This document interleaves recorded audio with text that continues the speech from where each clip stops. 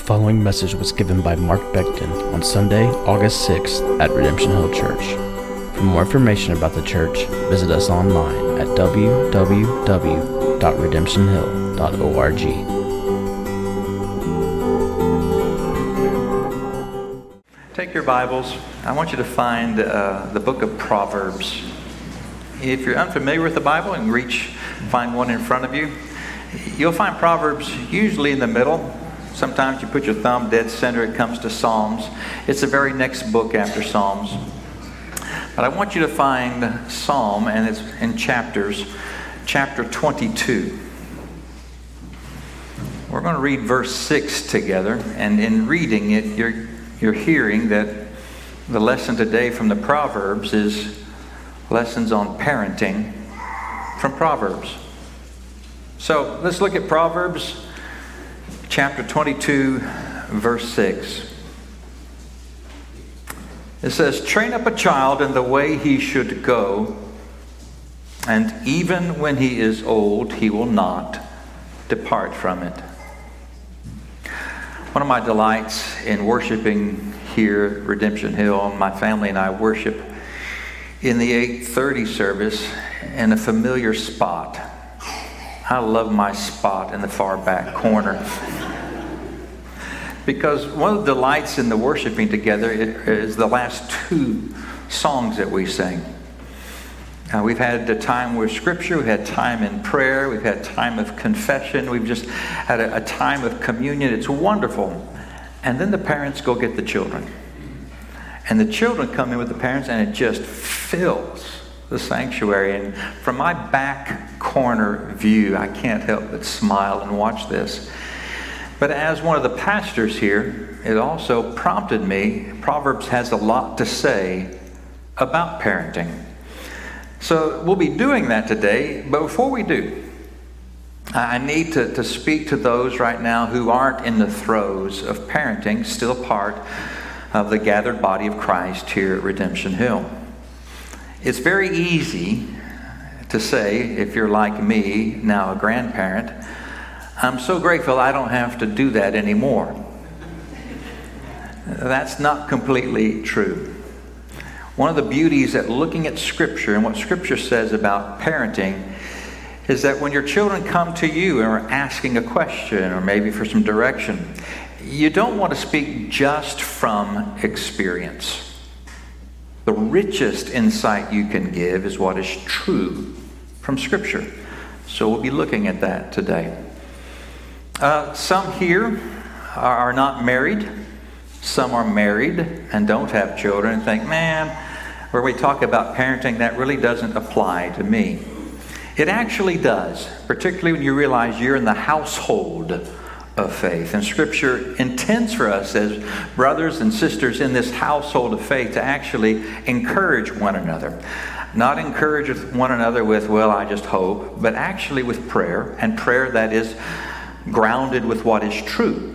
So you and I, as a gathered body, need to know what Scripture says about parenting, because some within this body are parenting, and we need to be able to pray for them rightly and even encourage them rightly, grounded with Scripture. Now those are great reasons, but actually the premier reason for looking at this together, and the premier reason why this time looking at parenting in Proverbs benefits all of us, is actually found once you do a brief theology of marriage and family. And again, I am saying brief because that's not the entirety of the message. So let me talk about this, beginning with a theological term coined by Germans.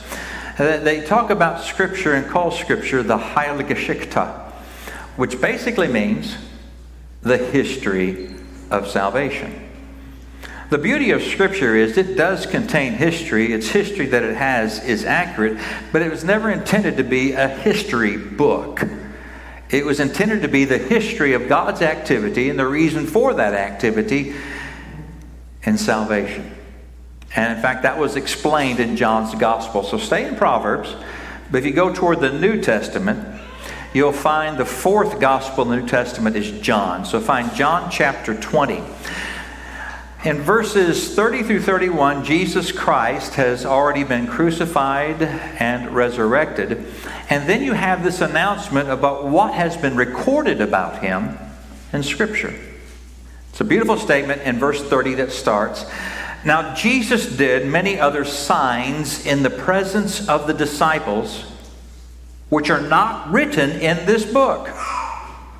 But these are written so that you may believe that Jesus is the Christ, the Son of God, and that by believing you may have life in His name."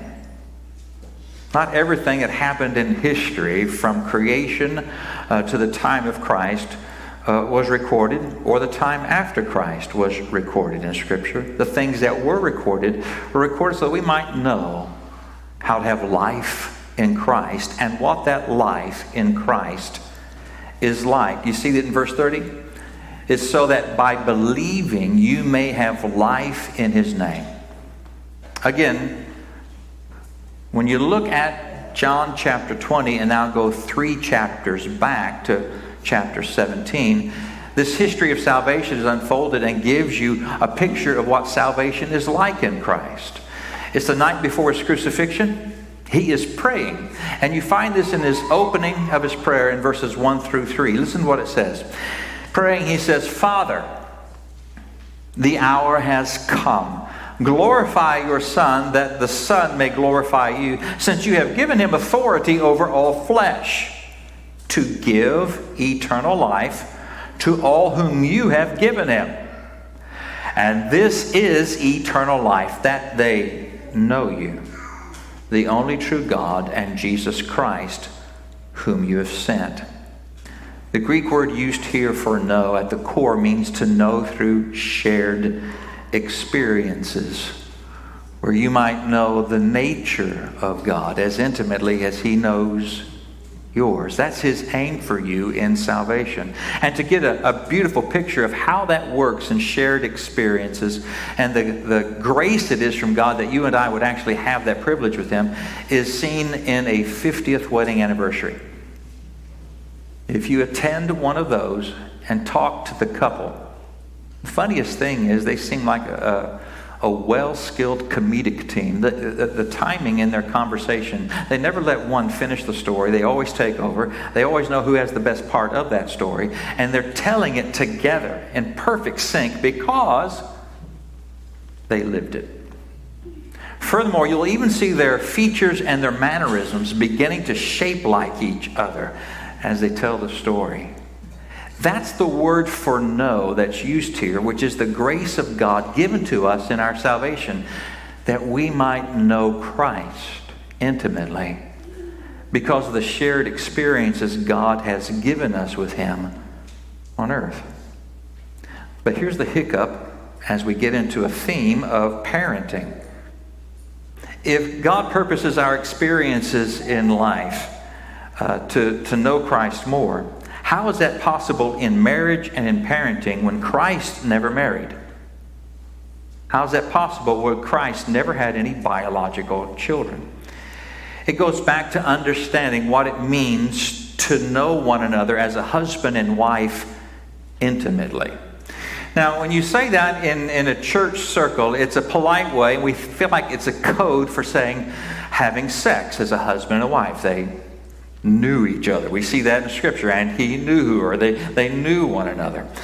But when you get into Genesis chapter 2, verse 24, after creating Adam and Eve, you get into an idea of how intimate God intended for the relationship of a husband and wife to be, and how He even intends for us to have that type of intimate relationship with Him.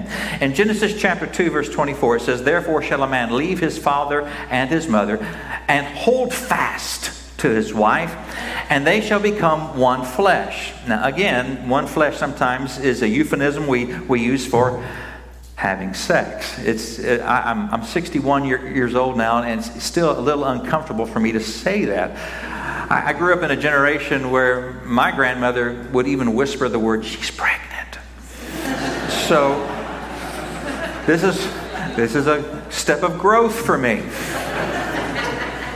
But when it says they have become one flesh, the beauty of this is Christ will repeat exactly what God says in Genesis 2:24. He says it in Matthew 19:5, in Mark 10:7, and the Apostle Paul will repeat it again in Ephesians 5:31, which means this is a theme throughout Scripture.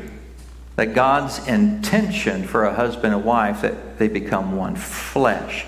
Now, this Hebrew concept of one flesh actually means they become one identity. It is a beautiful picture. We see that same sense of one identity in Christ's prayer when he prays about salvation, when he describes the beauty and impact of it in John chapter 17 and verses 20 through 21, where it talks about it's the same as being one with the Trinity. Here's what Christ prayed that night. I do not ask for these only, but also for those who believe in me through their word, that they may all be one, just as you, Father, are in me and I in you, that they also may be in us, so that the world may believe that you sent me. You have a beautiful picture there of the intimacy within the Trinity. There is a love affair and a closeness between God the Father, God the Son, God the Holy Spirit. It is an intimate oneness. And God's intention for the husband and wife is to have that same sense of shared identity. To know each other that intimately. And that is the way the Father describes our relationship with Him when He adopts us as His own children and becomes our Father. The aim is that we might know Him as intimately as a couple who knows each other so well after 50 years of life together. It's a grand picture. So we see that in Ephesians chapter 5 when God says Christ is like a groom and the church who He loves is like His bride. That's the marriage picture and the intimacy of knowing each other.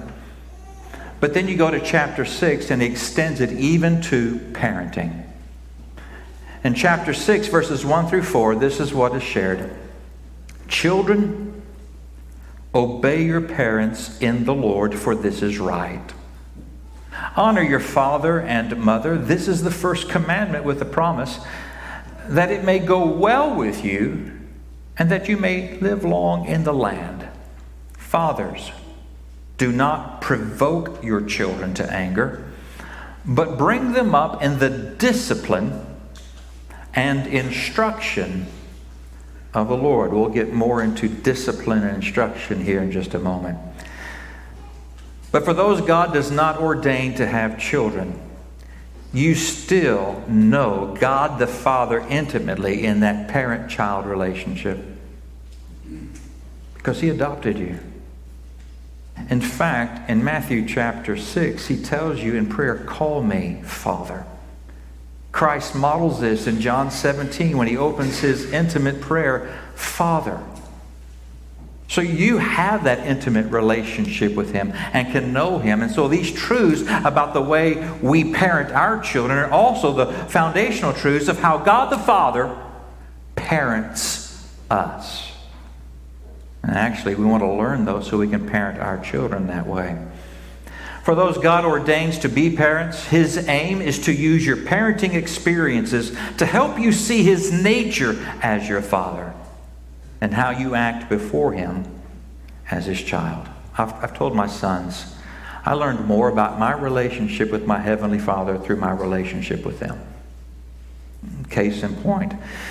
The boys were young and wanting to play a game that was on a top shelf. I was at the house working on some things. They said, would you get it down for us, Dad? I said, sure, I'll take care of it.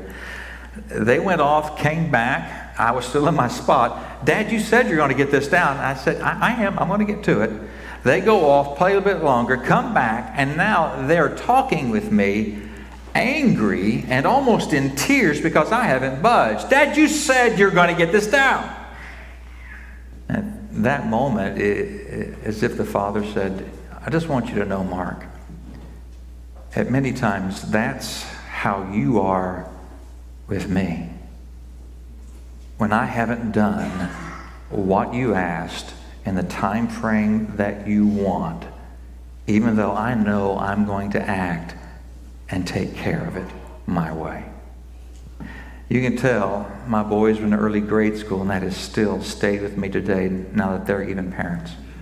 The Father will purpose those experiences so that you will acknowledge how He is in fathering you, so that you may do the same with the children He blesses us with.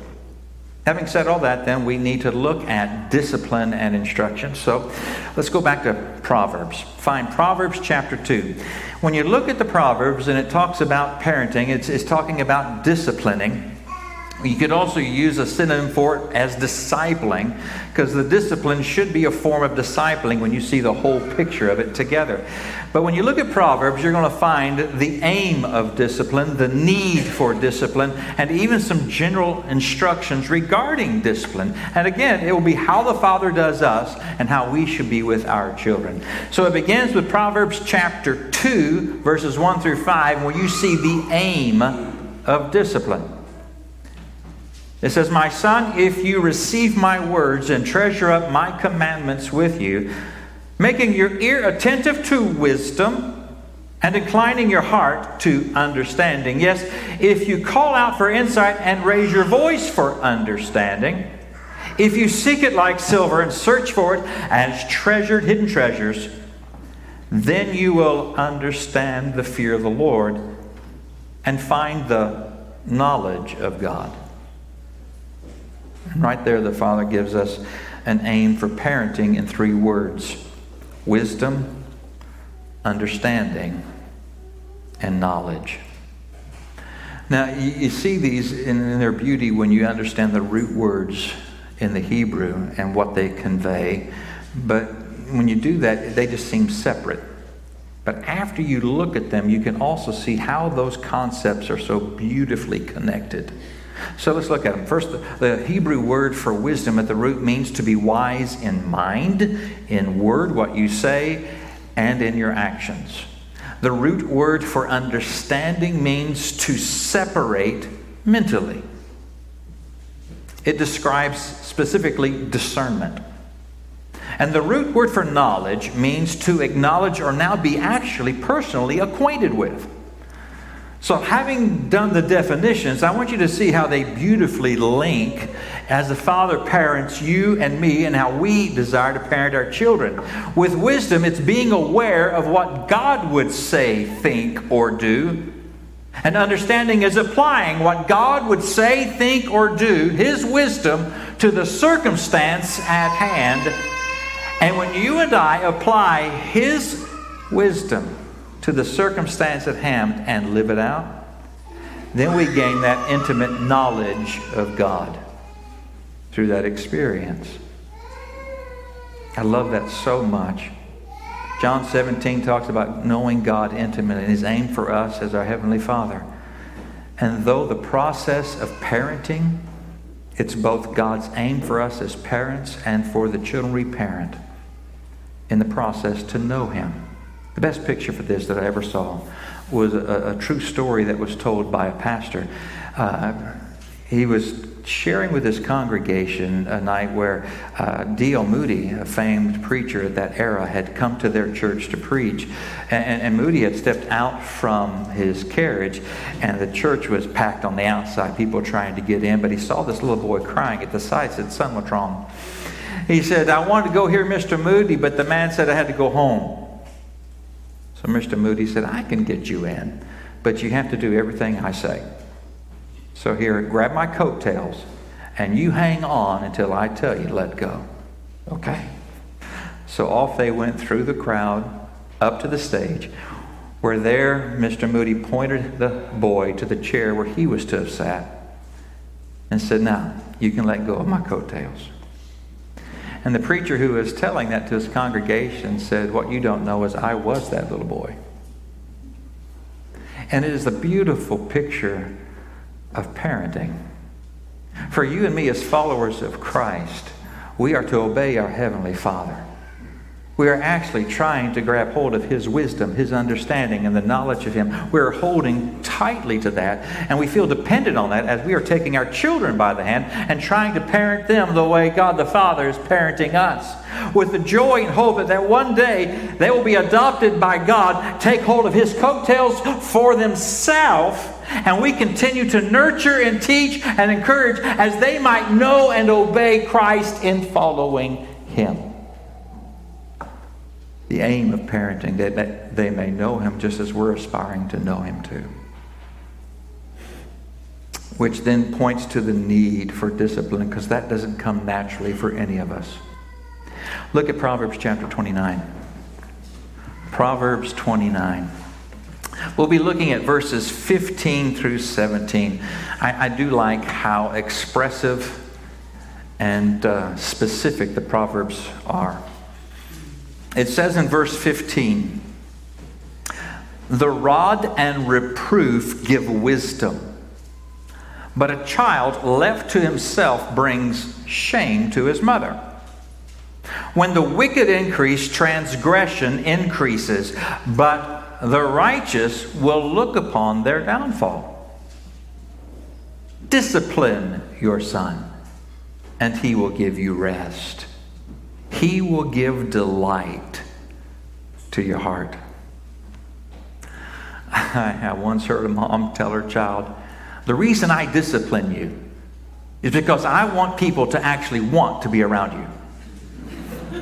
I heard that. And literally, what comes to mind is she is trying her best to avoid verse 15, the shame, and eagerly wanting to experience verse 17, the rest and delight in her child. The challenge is when you and I begin seeing our children and that need for discipline, we see that it's in all of us. You find this in Proverbs 22 verse 15 where it says, "Folly is bound up in the heart of a child, but the rod of discipline drives it far from him." Without disciplining us as parents and us disciplining our children, it's in our nature to be grouped among the wicked with their many transgressions mentioned in verse 16. We are all born with a sinful nature, and we all want our way. It's a part of our humanness. Now, it actually even begins back further than that with Satan and his desire to want his own way. And therefore, there is a fall. When Adam and Eve are created, walking with God, it's Satan who tempts them, because within them to want their own way, and now they sin, it becomes part of everyone after them. We all want our own way. What we don't want is to submit to anyone or anything. And yet that is so paramount throughout Scripture. You'll find in Scripture over 200 times the word obey. Even in our calling out as followers of Christ, we are told in the Great Commission that we are to also teach them to observe everything I've commanded you. One of the tragedies we do for our children is to not help them see the benefit and beauty of submitting to authority. And it's often helpful if we often communicate to them how we as parents are still submitting to the authority of God ourselves. And it's because of our submission to His authority, we want to guide and guard you and lead you in doing the same. It is a need in discipline. One of the challenges is because there is a constant need, we can often discipline for the wrong motives, the wrong emotions, the wrong motivation. When you look at how discipline is instructed in Scripture, it is to be done the way the Father does us. And it is done with love. And you find this now in Proverbs chapter 3, verses 11 and 12. Find Proverbs 3. Because this is going to be another one of those my son moments. In Proverbs 3, verse 11, it opens, "My son, do not despise the Lord's discipline, or be weary of His reproof. For the Lord reproves him whom he loves, as a father the son in whom he delights. The beauty of this is how the Lord uses this centuries later to encourage followers who are Jewish believers. It's in the book of Hebrews. At that point, the Jewish believers are so weary with being persecuted and ostracized and outcast that they are now beginning to risk saying, I want to step back from following Christ. And the Lord says, let me just speak into that just for a moment about my love for you. And he uses the same thing in Proverbs to say, I am disciplining you in this, that you might know my love for you in this, because I want you to experience and know my good for you in this. When you look at that passage, the good that he's talking about, I want you to know my holiness. I want you to know my righteousness, even in the discipline that I am giving to you. Now, any holiness of God and righteousness we experience is purely because of Christ, who first took on the full punishment of God on our behalf, so that God could uphold his holiness and his righteousness, so that when Christ is placed upon us through salvation and submission to God, God looks at us with delight as a parent looking to the delight of their children under discipline. There is a restedness by God as he looks at us and calls us beloved, just as he said of Christ, because that's who he sees on us. He sees Christ.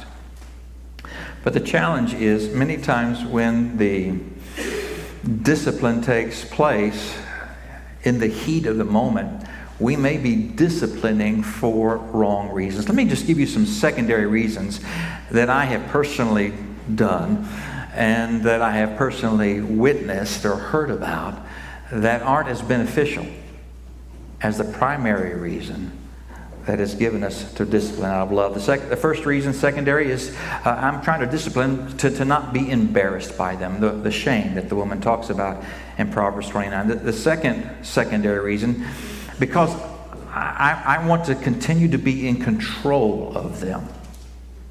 There is a sinfulness in our nature that we as parents want to be in control of every aspect of our child's life. And so the reason I'm disciplining you is because I feel I'm about to lose control of you. A third secondary reason is I'm trying to uphold the family name. This came from my own history. My dad grew up in a dysfunctional and abusive alcoholic home. And so the name that he had and that we lived under was something he basically worked to change. And so we were trying our best to uphold a new name that was good. And though there's some twisted sense of honor in that, it's not a primary reason to discipline. And then there's a fourth one, to be seen by others as a good Christian family. Again, growing up, my dad being a pastor, it was often in small towns, and my goodness, does the grapevine vibrate in small town. So everybody's looking how your family is doing, and there's a great fear. I need a discipline so my family is seen as a good family in front of everybody else. One more secondary reason that I have seen, it's on a bumper sticker and it becomes more dear to me as I get older, is to discipline because one day your children will choose your nursing home. I say all that to say the primary reason is neither of these, any of these. It's to discipline out of the love of God that he has lavished on you and that you're lavishing on your children. And because of that love, you will confront quickly, even when you get weary with doing so. Something I've learned in the 4 decades in pastoring, there can be times where you can grow weary with loving, particularly when you're loving out of your love and not the love of Christ. My love is shallow, and so when I dip from that pool, it will quickly go dry. But when you look at the love of Christ and how he has lavished his love for us, then we ask, would you give me your love for them in this moment? And that came to mind in Romans chapter 5, verse 8, where again, Christ was faithful in loving us, and where he says this, God displays his love toward us in that while we were sinners, Christ died. Not while we were giving love back to him, not because we were pleasing him in that moment. He agaped us with the love of God and persisted in loving us at our most ugly moment.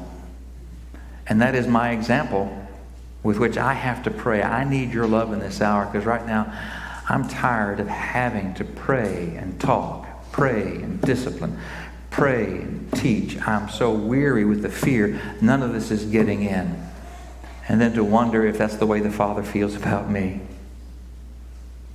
So one of the things that disciplining with love will do is take it just from the punishment of the moment to making it a teachable moment. Love teaches. So you find this in Proverbs chapter 6, verses 20 through 23. Still in Proverbs, still getting God's wisdom from this. We find this in another my son statement, beginning in verse 20. Look what it says. My son, keep your father's commandment, and forsake not your mother's teaching. Bind them on your heart always. Tie them around your neck. When you walk, they will lead you. When you lie down, they will watch over you. And when you awake, they will talk with you. For the commandment is a lamp and a teaching and a light, and the reproofs of discipline are the way of life. In reading this text about the teachings of mom are over you, I remembered being 16. I finally had my car and my freedom, and I was beginning to date. And I went on a date with my girlfriend and came back late after curfew. And Dad was waiting. He said, son, we have a curfew. I said, yeah, Dad, I know. I'm sorry. I really forgot. Okay. Went to bed. Next week, I had another date with her and was late again after curfew. Dad was waiting. And he said, follow me. So we went into the family room. I sat on the couch, and Dad remained standing. My dad had been a pastor for decades, and I felt like that was the loudest, longest sermon to one person he ever preached. And literally in your mind, when you're beginning to hear that against you, you start getting your defenses up. And you start building an argument. Okay, I can challenge that. But by God's grace, in that moment, I began thinking, in all my 16 years, when I listened to what Mom and Dad said, I've been safe. And He's loving me in this moment. So when Dad finished, I said, yes, sir. But the Father did that.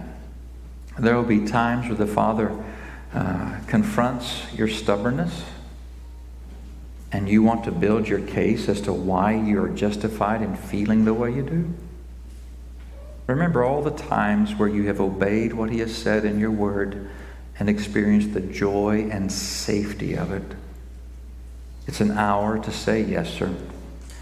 And it's also an hour to do the same with your children. Teach them. Teach them. Teach them. That's where I get the word discipline. The word discipline that's used in the text literally means to rebuke. So you are confronting. But it also means to reason as well as to correct. So you are beginning to teach in the moment as you do this. And you and I need that.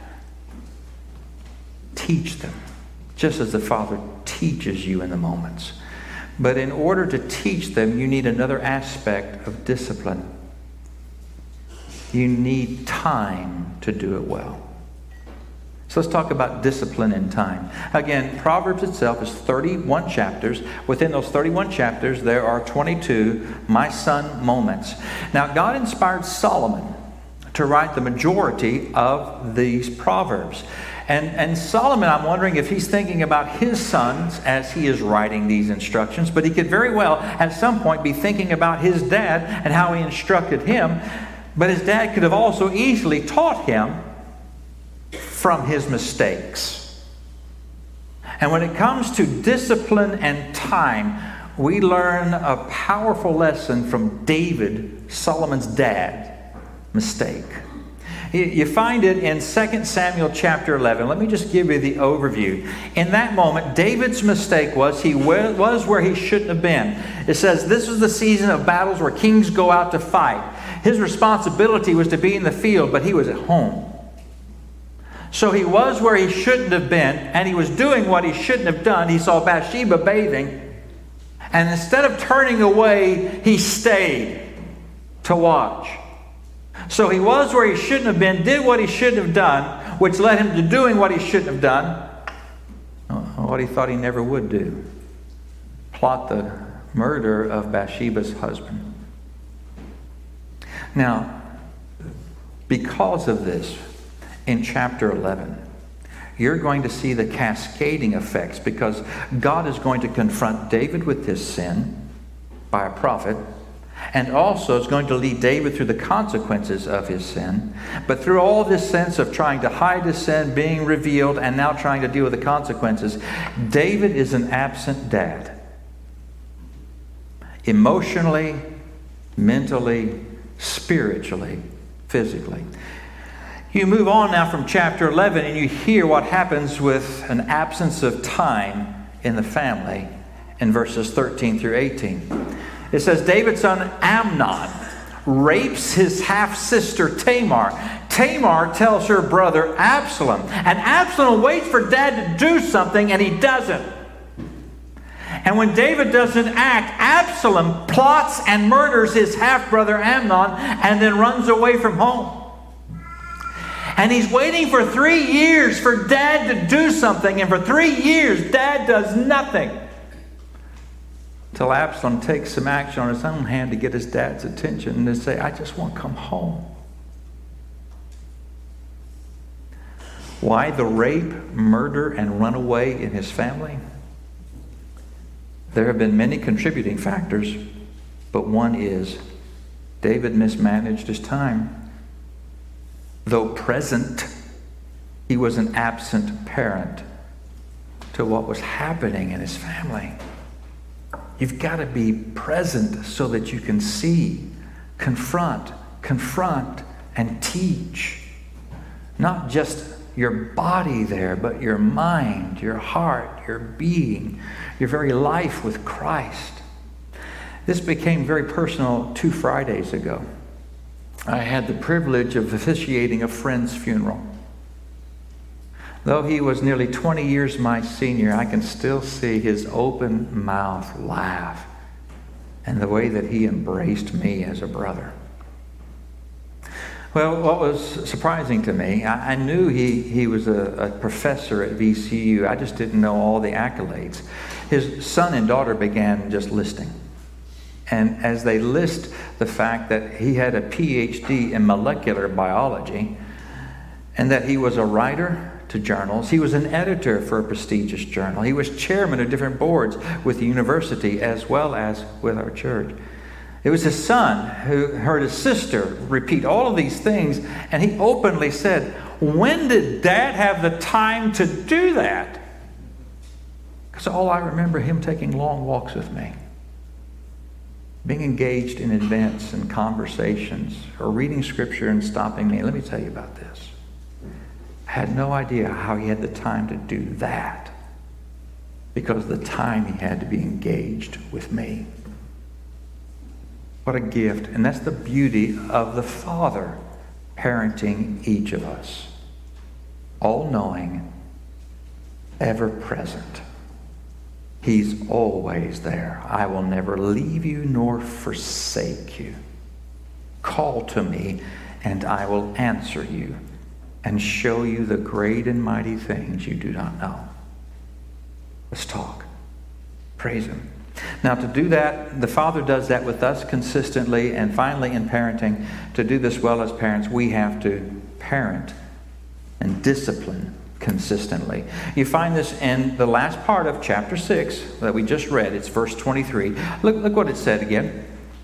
It said, for the commandment is a lamp, and the teaching a light, and the reproofs, plural, of discipline are the way of life, So there are multiple reproofs that the Father does with every one of us in our life as a good, loving Father, which means for us to be godly, loving parents, there will be multiple reproofs that we do with our children. The beauty of the way the Father does it with us is it's always consistent with His nature. I love this. We find this assurance in Hebrews 13:8. Jesus is the same yesterday, today, and forever. His love, His commands, His teachings, His consequences are consistent. His yes is yes. His no is no.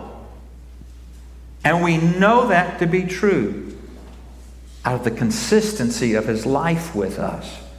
For me, I saw that in my parents growing up, and it was a gift. Again, being in small towns and being a preacher's son, you know the stories about PKs. They didn't carry the best reputation. But what I loved about Mom and Dad is what we found, my brother and I, with them is it didn't matter whether they were at church, at home, in the community, wherever they were just Mom and Dad. Being about Christ is simply who they were. It wasn't something that they did at church, their work. It was just who they were. It was consistent. And my brother and I found security in their consistency. For parents disciplining a child, do you understand the security a child finds when there is a oneness and a consistency in that oneness with Mom and Dad? So let me just talk about the priorities of oneness and that consistency that's there. Because sometimes when we talk about parents need to be on the same page in parenting a child, we think that's the priority. It's not the prime priority. It's one of them, but it's not the first. When there is to be consistency in the discipline at home, it begins actually with the consistency of each parent in their oneness with Christ. It begins with you as a man, you as a woman, longing for intimacy in that oneness with Christ that's been graced to you in salvation. When you as a husband and wife are both seeking that oneness in Christ, and it becomes part of your shared identity as husband and wife. And now out of that shared identity as husband and wife, your children will benefit from your oneness. So the second priority is the shared oneness with each other as husband and wife. The third priority of oneness is your oneness in the why and how you discipline. As a husband and wife who are one in Christ. I can still remember what I called the late night staff meetings with Lori. We are just frantic. And honestly, our conversation about our sons and some of those said, we're blowing it. And so we just started talking it through, praying it through. And we even talked through to stay consistent. What needs to be addressed? Who needs to address this? Who will have the loudest voice in this? And then pray it through. Candidly, the beauty of this again, it just talks about the oneness that we experience in Christ. And His consistency in what He does and how He says it. And our aim to work that consistently as a husband and wife for the glory of God and the good of our children. Because your children know how to divide and conquer. I did.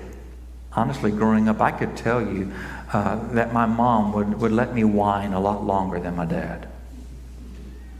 But I also knew that if I came to Dad and said, I'm going to go do something, he said, no, you can't. I tried to use the ploy, well, Mom said I could.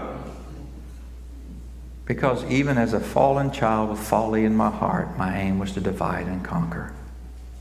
And the blessing of Mom and Dad was they were always united in their love for their father, their love for me, and their discipline to me. It was consistent, just as the Father was consistent with me. So is there any last motivation I can give as parents that is encouraging? Yeah, there is. It's going back to the very first verse we started with. So go back to Proverbs 22, verse 6. I just want to leave you with a beautiful picture. It says this, remember? Train up a child in the way he should go, and even when he is old, he'll not depart from it. The Hebrew word for trained up can be translated and is translated elsewhere in Scripture as the word dedicate.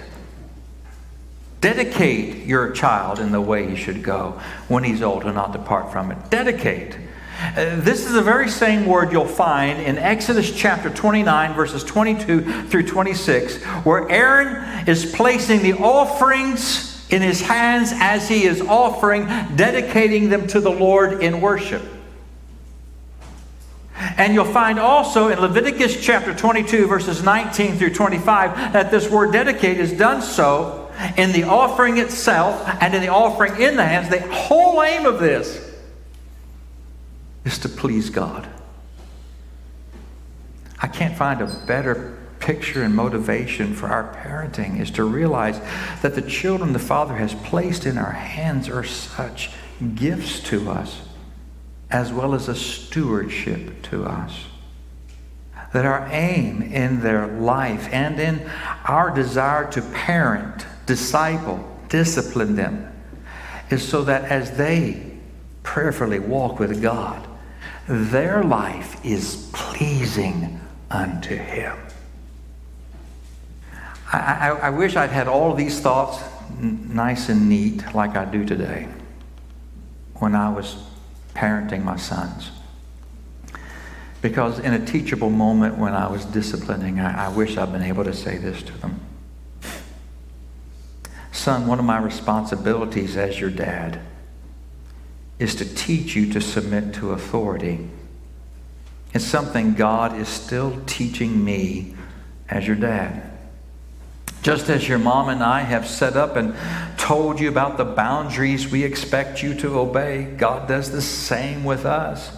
When we disobey God and step outside those boundaries, there are consequences. God punishes us, and He also forgives us. He's done that consistently with me all my life. Your mom and I are trying to be consistent in our punishment and forgiveness too, because we want you to have the following. We want you to have a picture of God's nature. We pray He might use that picture one day to open your eyes to His nature as He adopts you as His own. We ultimately want you to have a lifelong, intimate knowledge of God and the joy that comes with a life fully obedient, fully submitted to Him. Confession. Even in writing this, I know there were times I was so upset with their misbehavior. This wasn't on my mind in the moment. But honestly, there were times it was. And though some of this was likely verbalized over the years, it was always in the back of my mind as I parented. It was there because actually it's the way the Father has been parenting me. And it's the way that He explained His parenting to us in Proverbs. What a good Father. He's good about that. Let's pray together.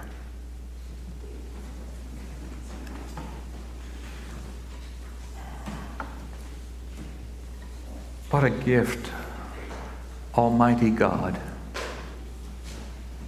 to call you Father.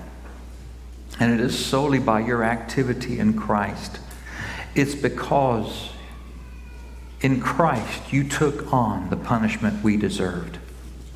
We get to experience the forgiveness we need. It's because of Christ, through adoption by you, we have your name. It's because of Christ we get to know you intimately in the experiences you purpose in our life. It's because of Christ we get to know you as Father and be fathered by you. To have you lovingly confront us in the moment. Discipline us in it. Teach us through it. Forgive us and embrace us with your grace.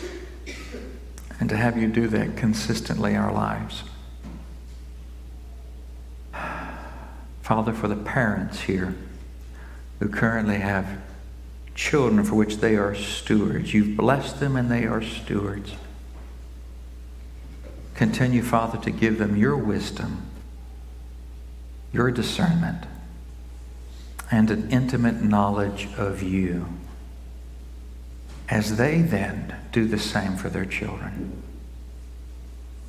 Grace them with your love when theirs wants to quit. And Father, I pray that you would also grace them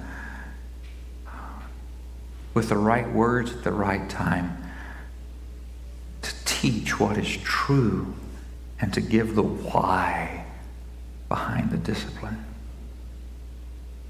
Father, I thank you as your children that you are not asking us to do anything with the children you bless us with, that you have not and are not and will not continue to do with us. Thank you for that. And as we now take communion, Father, I pray we will be in awe of your love for us and what Christ did for us. Thank you. In Jesus' name I pray. You've been listening to a message by Mark Beckton, given at Redemption Hill Church in Richmond, Virginia. For more information on the church and to hear other messages, please visit us online at www.redemptionhill.org.